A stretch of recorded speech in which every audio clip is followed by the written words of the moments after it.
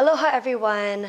I'm your host, Christina Laney Mitri, and this is Smart Living Hawaii's podcast, where we talk about smart homes and technology, sustainability, healthy lifestyles, and smart business. So today, we're going to be talking about sustainability here in Hawaii, and I wanted to bring, I would say, a very well-known person in this arena, Kumu Ramsey Tom. Thank you. And I just wanted to give a little bit brief on him, but he's going to tell us a little bit more. Ramsey is the founder and president of Life Enhancement Institute of the Pacific. He's also the cultural sustainability planner at PBR Hawaii and Associates. He advocates for the spirit of aloha around the world in fields of ecology, business, communications, economic development, and the Hawaiian culture.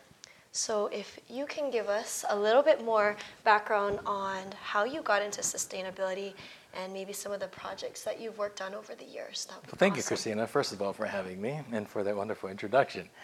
I was very fortunate to have been raised by and mentored by some interesting kupuna, elders of this place who became very concerned about where Hawaii was going. And they proceeded to share some of their manao, their thoughts and opinions with me, as well as their ike, their knowledge and wisdom. And that kind of got me on this path of asking similar questions. What will this place look like, be like for future generations if we don't take care of it now? Having been born and raised in Hawaii and watching downtown Honolulu grow as I came over the Pali every morning going to school, and then leaving for a while and then coming home and watching it grow and change dramatically during that time.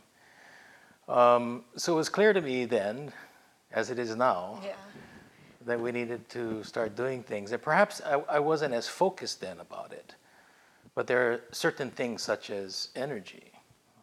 This was back in 1980 when I was living on the continent going to school. Yeah. He's been doing this since I was born.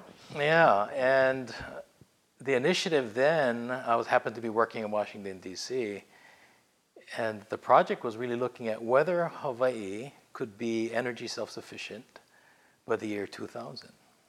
That's an ambitious goal. And that was a 20-year planning horizon back then. And just recently, 2010, we started having the discussion about whether we could be energy self-sufficient by the year 2050. Yeah. So here we are nearly 40 years later, having that same conversation. Fortunately, we're making some strides towards that. Yeah, and I think that's a huge thing because I feel a lot of people across even the United States, they've been pushing this ever since college for me when I was in college. And it was a career path that they took 15 years ago. And they're burnt out at this point and they don't see the hope. But now I'm starting to see it starting to come together. It's taking this long, but it's here. That is one of the challenges, that how do you sustain a conversation long enough to call it sustainable, right? Or sustainability. Which is why I think this will be the start of our series, A Talk Story with Sustainable Leaders. It's a good idea, memorialize some of these conversations. But at different levels, right? It really starts on the ground in community. And looking back at what our elders did, even back when, before ships came, right? Before planes and the distribution systems that we're accustomed today, our elders, our kupuna that lived here, did so sustainably. They adopted practices, which we now refer to as moku management or ahupua management. But they had relationships with their places and one another that are very different from the ones we have today, And despite all the facts and research, I think an oversimplification, but I think it's true, most of what we utilize comes from someplace else today. Yeah, I think unlike what it was for them. It's between 80 and 90% that we import into Hawaii for our food and everything. Food and energy, right? And at some point, it's all energy, whether it's for machines or whether it's for humans. Exactly. Right, but at some point in time, the question always comes up, so when, not if, that particular distribution system is disrupted. And we've dodged several bullets over the years, but again, it is still a lingering question. And how much food do we have stored on island? How much can we actually provide for ourselves in the event that that system is disrupted? And what are we doing about it? And what are our priorities? Is it really about growing more condominiums or more houses, or is it about growing food or finding a balanced way to do that? And so fortunately, I think there are minds that are currently working on it. But in the absence of a long-term vision and a commitment, we could easily experience what we call mission drift. Yeah. We drift off and we start following every shiny object that comes our way. I think we're just at a place of paradise, not this big city kind of state. So I think more than anything, people come here for that paradise, and it definitely has to have a balance. It's just not. If it turns into that big city, then we're going to lose why people come here in the first place. Well, you know, I like to play with language. I think language is important. We can get trapped in it, or you can be inspired by it. So the fact that we're in paradise, I was having a conversation with a colleague the other day and said it's a gamble, a pair of dice. And we can't be gambling with our future or our children's future. And so there needs to be directed, concerted efforts if we intend to maintain paradise as it is, and perhaps for future generations to experience the same way. Now, granted, things change, and there is evolution, but in the absence of planning and a commitment to what that looks like, we could easily one day turn back and say, how did we get here from there? And granted, we're in a beautiful spot today, but if we look around what's happening to our island. Yeah, and this is a rarity here on the islands. Yes. For you who don't know, we are at the Lukapila Estate here at the top of Milani Mauka, and I have been fortunate enough to assist with the sale of this property, but I would love to see it go into the proper hands. I would love to see this property keep and preserve what it is today. It's 128 acres where everything around you is just lush tropical forest. And I guess it's sad to say that this is a rarity here on the island. Exactly. If you go to the outer islands, of course, you're going to get this, but on our island, we are a city island, so it doesn't have parcels of this caliber anymore. So I would just love to see it go to a person or an entity that's going to keep the balance of this. Likewise, good luck to you. I'll do what I can to help. So that's why I would love to get this in the right hands, and which is why we're doing this and why we're pushing it in this direction. So thank you for being here. In addition, for some of you who don't know the Sustainable Initiative, and I guess just really quickly I'll run through some hot topic numbers and what people have been talking about lately. You may or may have not heard, because I would say the general public is very unaware of what Hawaii on the back scenes is doing for sustainability, which you should know. It's your tax dollars going to a lot of this. You'd be surprised, which is a good thing, and maybe for some of you, a first good thing of where your taxes are going. But the government, the state, the city, everybody is working together on this initiative. So it started with the 2050 initiative, where everybody came together and said, hey, let's move forward with this. And I guess it's gotten even deeper into clean energy by 2045. That's correct. Yeah. Do you have anything to say?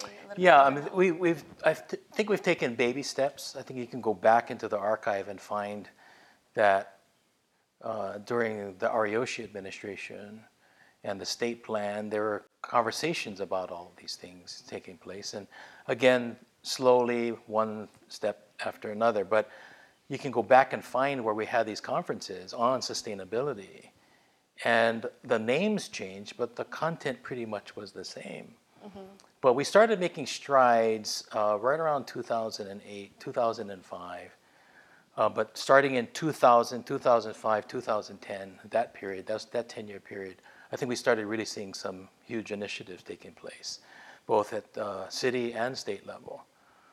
Because prior to that, as I mentioned earlier, a lot of the federal programs that were in place back in the 80s under the Reagan administration were pretty much gutted. So a lot of the renewable energy, windmills and ocean thermal energy and all those kinds of things, the research was underway, but a lot of that got pulled back. So we had a shift in priorities. And then all of a sudden, things started occurring with the changes, or the increase in fuel prices, OPEC doing what it was doing. And we had several of those instances back when you had to shift days when you could get gasoline. We had these long lines, right? So in many ways, the energy crisis kind of woke people up. We also had a few scares when it came to natural events that began to challenge the food system. Electricity went out for a day, and everyone freaked out. Yeah. But maybe the problem is that it came back on the next day, and everybody forgot. Yeah, again. Exactly. Or it's just like the gas prices, right? It was really high for a while, and then back to it being low again. That's right. So at that point, I think people who were aware began to recognize that we were, if not careful, could be victims of circumstances that we had very little control over. So the question is, what do we control? What can we influence? And that comes back to communities. So communities started looking at what they could do for themselves, and one thing led to another. Conversations occurred. And I believe in 2008, the Blue Planet Summit was held here in Honolulu, where a number of leaders who were aware of the energy situation came to Hawaii. And from that, in contribution to other things, we had the Clean Energy Initiative, the Hawaii Energy for 2050, which is now 2045. So we're upping it 5 years. Yeah, so that came in. And then at the time, Mayor Hanneman established what was called the 21st Century Ahupua'a Program, which was also looking at energy. Then Senator Kokobun, Russell Kokobun, helped to spearhead this conversation about 2050, the 2050 Task Force, looking at what are the things that we need to do comprehensively. But like many planning initiatives, great plans come out, but it's really action plans. Who's going to take step? And I think that's where we are now.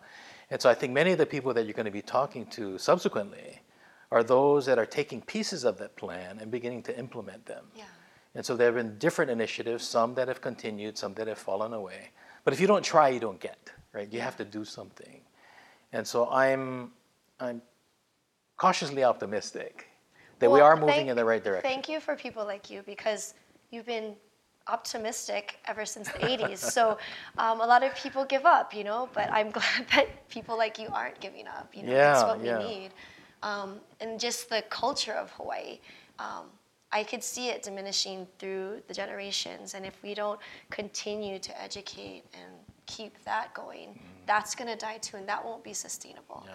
So for a lot of you too, just to know sustainability is such a broad term. So in Hawaii, when we talk about sustainability and what sustainability means for the initiative of Hawaii, the different focuses I would say that we're looking at is one, clean energy, producing food and ag, building up local produce and food here in Hawaii.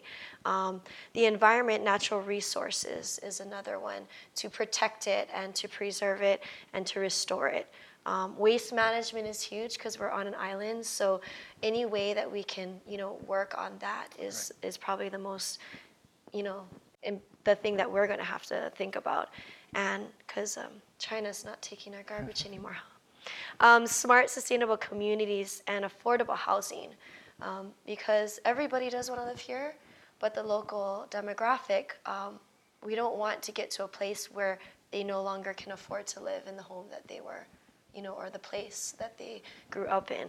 So affordable housing is also dear to my heart as being in the real estate community. Right. So to me, it's a place that I feel I need to, step into and help a little bit more on. Sure. And then lastly, the green workforce and education. Really educating the younger demographic about, whether it's culture or whether it's anything that we're doing, with sustainability. They have to understand why we're doing all of this, and they have to understand what it is that we're doing. Because if you don't teach them from the get-go, they're just never going to do it, and then it's never going to be a practice for them. That's correct. So those are the things that I think the initiatives are working towards and we're trying to really push for. And I hope that the community can embrace this. I think that's a huge thing. Can you talk a little bit? I'm going to shift more into the cultural side of things. So could you talk a little bit more about what you do as a cultural sustainability planner? Yeah, I'm one of the few, I think perhaps the only individual that's carrying that title right now with intention. So cultural sustainability planners, it's actually three different things all in that same moniker.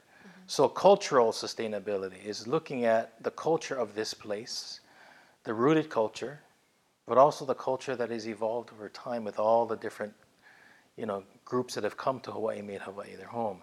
Because we're one of the few places that we marry everybody, right? You got Hawaiian Chinese, Hawaiian Japanese. We're all family here. So we've established a different... A true melting pot. Yeah, and I'd even like to offer that it's more like a beef stew, right? Melting pots kind of get all gray. They lose their color. But beef stew, everyone still has a piece of themselves. We never really lose our identity.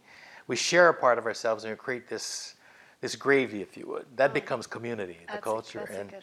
So the flavor of our culture and our community is very different from elsewhere because I believe it reflects all of these various cultures. Though I advocate strongly for the rooted culture, the culture that was here prior to Western contact, our kupuna, my elders, because they lived here for millennia in the absence of the distribution systems we have today. With about how many people you think? Well, there are different estimations, but some suggest that between 800 and 1 million people were here just at the time that Cook Which arrived. happens to be about where we are today. today. Right. So let's assume that is the number. What we do know is that they were feeding themselves. And granted, there were times that it became difficult. But because of the length of time they spent here, they got to know their place. The relationship with the place as well as one another helped to develop practices that were prudent, right? Timely. They followed the natural rhythms of the sky, land, and sea. And they followed the moon, they followed the stars. This is what I call natural time. Today we operate off of artificial time. I need it now, I need it tomorrow, regardless of what nature is doing. So we can eat everything and anything we want all year long, whether it's healthy for us or not. And so we place stresses on our environment. Our elders in Kupuna knew there are certain times you'd eat, you'd fish, you'd plant. And in that natural cycle, they developed their relationship. In addition to that, we lived in a natural environment. Now we live in artificial environments. And in the process of doing that, in pursuit of those conveniences actually become the source of our tension as it comes down to sustainability. Whether it's creating air conditioning for a home or even heating for that matter, or getting to those homes because now we've distributed our communities to the outskirts, right? And transportation being a critical reason for that. So we've become reliant, like everywhere else, on vehicles, many with one driver at a time, relying on petroleum-based products coming from elsewhere. So from the cultural standpoint, and I think a general rule of thumb, is that you become more sustainable when the producer and the consumer are the same person, right? And so I would say that our elders, those that lived on islands, were very sustainable because they were producing and consuming what it is they're producing. So there was no packaging, to your point. Nutrition was probably greater because I knew where my food was coming from. I had some responsibility for the health of the soil. And I was caring for the environment around it. But once we started relying on food coming from elsewhere, all of these other things come into play. For instance, packaging. Everything that comes here in a package stays here. Yes. Whether we consume it and then put it into a landfill and into the sewage system, or it stays within our bodies, in the intestines. Consider that the number of visitors coming in, we almost hit 10 million this year. Wow, right? 10 million. Imagine all those people coming here, they have to eat stuff, and everything that they're eating is coming in plastic. I don't see too many suitcases leaving with the trash or the packaging that they ate going back with them. And many of them aren't taking half-eaten hamburgers back with them, right? So whatever leaves the island is pretty much in their intestines. Yeah. Or gifts, souvenirs, or gifts, but that's about it. Yeah. But for the most part, everything else stays here. So where is that going? What are we doing with it, right? So whether we're burning it to create energy or putting it into the earth, what does that then do? the reciprocal relationship of aloha is to give and to receive. And what we're giving the land and what we're expecting from it Back is, maybe, expecting too much. So when we go back to the culture principles, ask ourselves, so how do I feed her so she can feed me? That's the culture principle of He Hawaii'ao. That's who we are. I am Hawaii because I eat her and she eats me. We give to one another and to future generations. But as soon as we adopt Kananeno values and practices from elsewhere, where you can send it away, right? Or I can go away when I don't have enough or I want more. That expansion, that moving away, tends to operate on, and we do this in business a lot, exit strategies, right? Well, if you're from Hawaii and you live here, we don't have an exit strategy. We don't intend to leave, right? Yeah. We want to be here. And so that alone runs contradictory to our business practices, which have exit strategies. And many of the industries that we rely on for our economy operate off that strategy, right? So somehow there's got to be a shift. How do we begin to look at an island worldview, which I believe is rooted in our cultures, and finding a way to get the best from Kananeno worldviews and blend them to find a way that we all can live in a place like this. And if we can do it here, hopefully that becomes an example for elsewhere. Yeah, because we can't do it on an island. What are we talking about? Right? I totally agree with that concept. And if we are self-sustainable here in Hawaii and the Pacific, where we are, if we could really have a million people living here in an urban core setting, that would be pretty amazing and a feat where everybody's like, well, if they can do it, it's like we're a little biosphere like the world itself, right? Then the whole world can come together and do it in that full capacity. And we rely so much on technologies and other things, and as great as they are, many of them are transitional. We're moving into a new space. The context in which we're moving into is very different than the context that we lived in, and yet the content that we're applying, the technologies are based on these old contexts. So fortunately, we have people who are looking forward, but it does require those of us that got us here to maybe step out of the way to let the new generation take us to the new space with some guidance and some support. But I think it's going to take some creativity.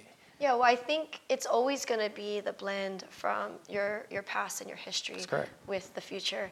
And there are some amazing things that are coming down the pike here in Hawaii with the accelerator groups and Blue Startups and other forms where they're really supporting a lot of this new technology, a lot of stuff dealing with sustainability. But on the other end, I mean, I've been listening to a whole bunch of podcasts as well on sustainability.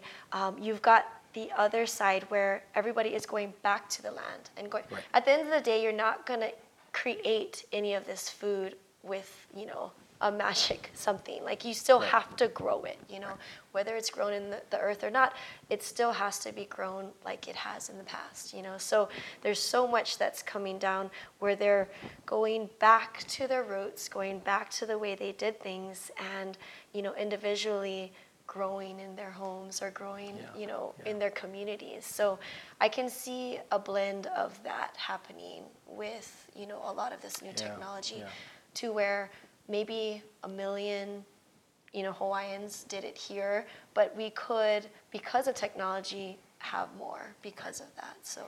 Well, I think what's critical is that we not become too dependent on the technological response. That there is an ethos, there's a way we think and feel, right? And I don't think we should lose that because it's the way we think that sets the criteria of our choices. So which products do I choose? Do I use plastic water bottles at a conference or do I find something else that is more sustainable? Those are individual choices. Yeah. It's not, I don't think we want to legislate that. I think people need to find a way to make those kinds of choices. The conversation about recycling. Some people argue it's not happening or there's no one comes to pick it up from my house. If you really believe it's important, you'll do it on your own, right? We become that force. And I think the mistake would be to rely on government, right, to set up these practices when really these are things that individuals ought to be doing in the same way that our elders did, not because of government, but because it made sense. Yeah, and because it was, whether it was their inside being, like they felt like they needed to contribute. That's another thing I see where our government is moving in this direction, and they are going to, they are set to hit these targeted goals. And I guess little by little, there might be some pain thresholds that we have to go through. But I would love to see our community, adopt sustainability, like as a way of life. The things that we're doing because we believe in it and because we see the need. And it's like, okay, it's not that much more to fill up a Hydro Flask with water than it is to conveniently take a water bottle, right? And little by little, if everybody starts to think that way, then you start doing that because you feel like you're supposed to. Like you're supposed to put your seatbelt on, you're supposed to clean your room because it's messy. Just the little things that you have to do that you don't necessarily want to do, but you've learned that this is really how you should. Well, so even there, I think it's how we reinforce it, right? On the spectrum of punishments and rewards, oftentimes the rewards are too far down for us, right? And we always want to avoid those punishments. But we tend to use punishment, fines and fees and things like that to your point, seatbelts. Taxes. Yeah, taxes, whatever that means. Yeah, right. But where's the reward? And I think we need to find ways of getting quick wins sooner, right? Yeah, so people exactly. can do that. And again, I think if you plant something and you can eat something directly from your yard, that's a quick win. You can see that. But not everyone has the luxury of having that space. So how do we as a community begin to create that opportunity? To your point, creating agri-hoods where there are shared areas for planting and growing food, rather than hiring landscapers to mow your lawn and foodscapers to come and grow your food for you, share those kinds of things. These are all best practices that are being employed elsewhere. You see them. They're happening in different Yeah, places. It makes sense. I could see it moving to Hawaii and being a permanent resident here. But the other thing too is because Hawaii is moving in this direction, I want to see Hawaii adopt this as a culture and a way of life, because when you do, then you feel obligated to give back and do these things for the greater good. When you have that mentality, these little things are no longer pain pressure points. It's more of like, I'm doing it and you feel good about doing it. It's like you're, offering a gift for the things that you're doing.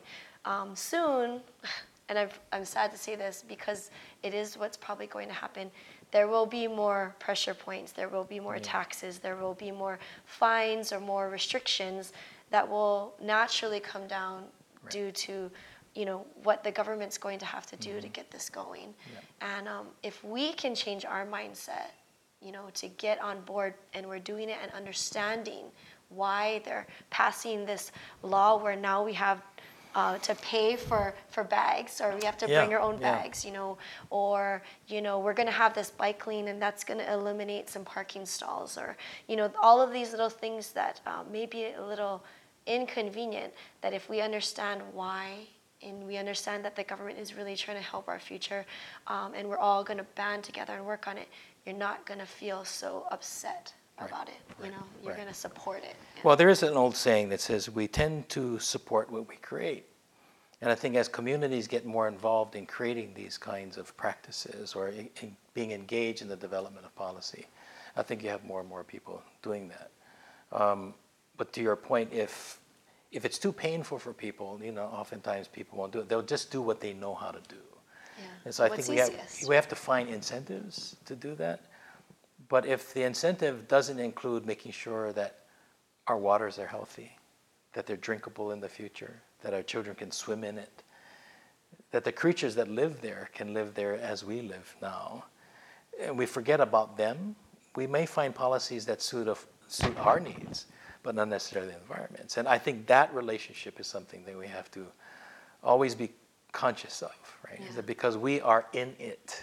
We live on an island in the ocean. And so when it comes to things like climate change, sea level rise, how do you keep nature out when you are in it? Right? It just doesn't, it baffles me to think that grandmother ocean is coming home, or your grandmother's coming home. You're not going to build a wall. Hopefully you build a room and create some accommodations. Or maybe an ADU. Or maybe another room for her somewhere, whatever that is. But to think that we've become so disconnected, to think that we can keep the ocean out, baffles me, when we live in it. Well, I was just in Italy, so Venice is an interesting. Actually, we happened That's to a be good there example. when they had.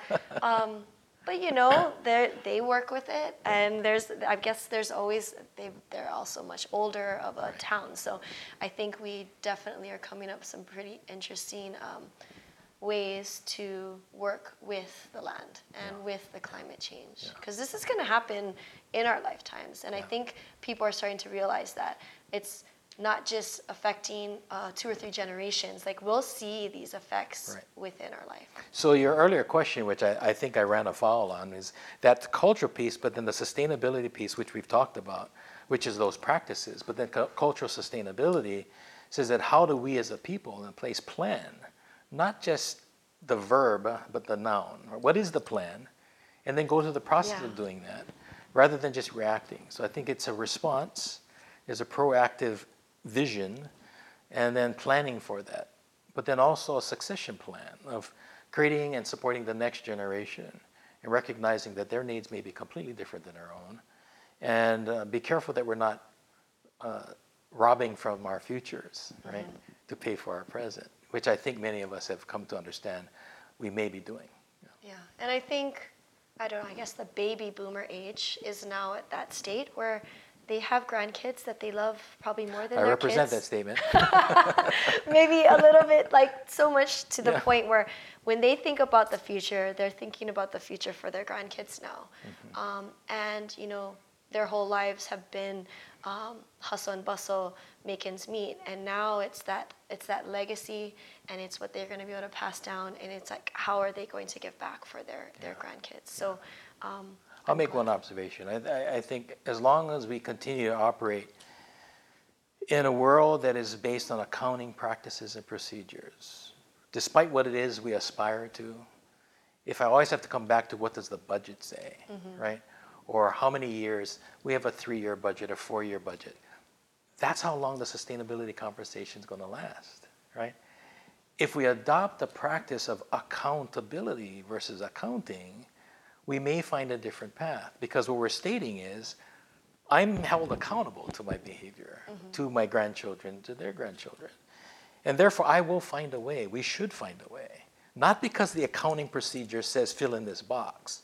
Many of the things we're talking about are not measured in the way that most businesses measure assets and liabilities. Right? Aloha is not something you see on the asset sheet. It's something you feel. And yet we have to invest in it. That's right. We speak about it. That's what makes us so unique in the world. And yet, where is the investment in that when the accounting sheet doesn't include that? It's an extra step. And when we espouse the commitment to triple bottom line, and now quadruple bottom line for some people, this notion of culture being added in, or the culture of spirit, the recognition is that term triple bottom line is still an accounting term, right? So we have to be careful not to, mislead ourselves into thinking that because we're using this term, we mean something else. So I think that's part of it. It's how we think and how we define things, reframing them, redefining them, and refocusing. That's something that I like to share with my students and those that I work with. Otherwise, we're going to, as Einstein say, expect new results using old practices. Yeah. Well, I think that we covered a lot in the past half an hour or so. And I think more than anything, this is just the start of Talking Story with Sustainable Leaders and getting what you guys are doing for us in Hawaii out there, because there are so many sectors, and I feel they're all very siloed because they're working really hard within where they're tasked to do, whether it's solar, energy, ag. They're all moving forward very aggressively right now, and and with the funding, I think a lot too, which helps. So things are happening, and my goal is to get everybody a little more integrated. I think we're at that point now where if we can get everybody together, then we're gonna be able to move much more smoothly, and then from that point, get it out to the public, what you guys are doing. I mean, it's great work in the last 6 months, just studying and seeing what every sector is doing, it's amazing to see that this is coming out of Hawaii, that businesses are being started here in Hawaii, that businesses from elsewhere are moving to Hawaii to boots to the ground offices and establishments here. And this is only going to help our economy and help our future. And if we can be that recognized place for something like this, I think it's what Hawaii needs, and for us to be, longevity-wise. And that's a perfect example of refocusing and redefining. For many, our place in the middle of the sea, the most remote inhabited place on the planet, was a barrier for many things. But the proximity to 23 growing economies, thanks to President Obama, who brought APEC here, it's a reminder that we're really on the edge of a new, or the center of a new economy, and not an edge of an old economy. So I think that reframe, and I think people are beginning to recognize that. So thank you for bringing it up and for doing what you're doing. And well, it's just the beginning, and I am on board to support the things that you've started back in the 80s. So that is where I'm at. Good so luck. Thank you so much. Yeah, so you're welcome. For everybody listening, thank you for staying tuned. We will be probably reaching out to some more sustainable leaders and kind of have a series on this. And I think it would be a good place for you guys to get up to speed in the different sectors. So thanks again. And basically, if you want to check us out more and read some of our blogs or go online to see our podcast, you can visit us at www.smartlivinghi.com. You can also check us out on Instagram, which is at smart_living_Hawaii, or Facebook, like us there. And podcast, any podcast platform, you'll be able to find us, Smart Living Hawaii. In the meantime, live smart. Mahalo. Thanks, Christina.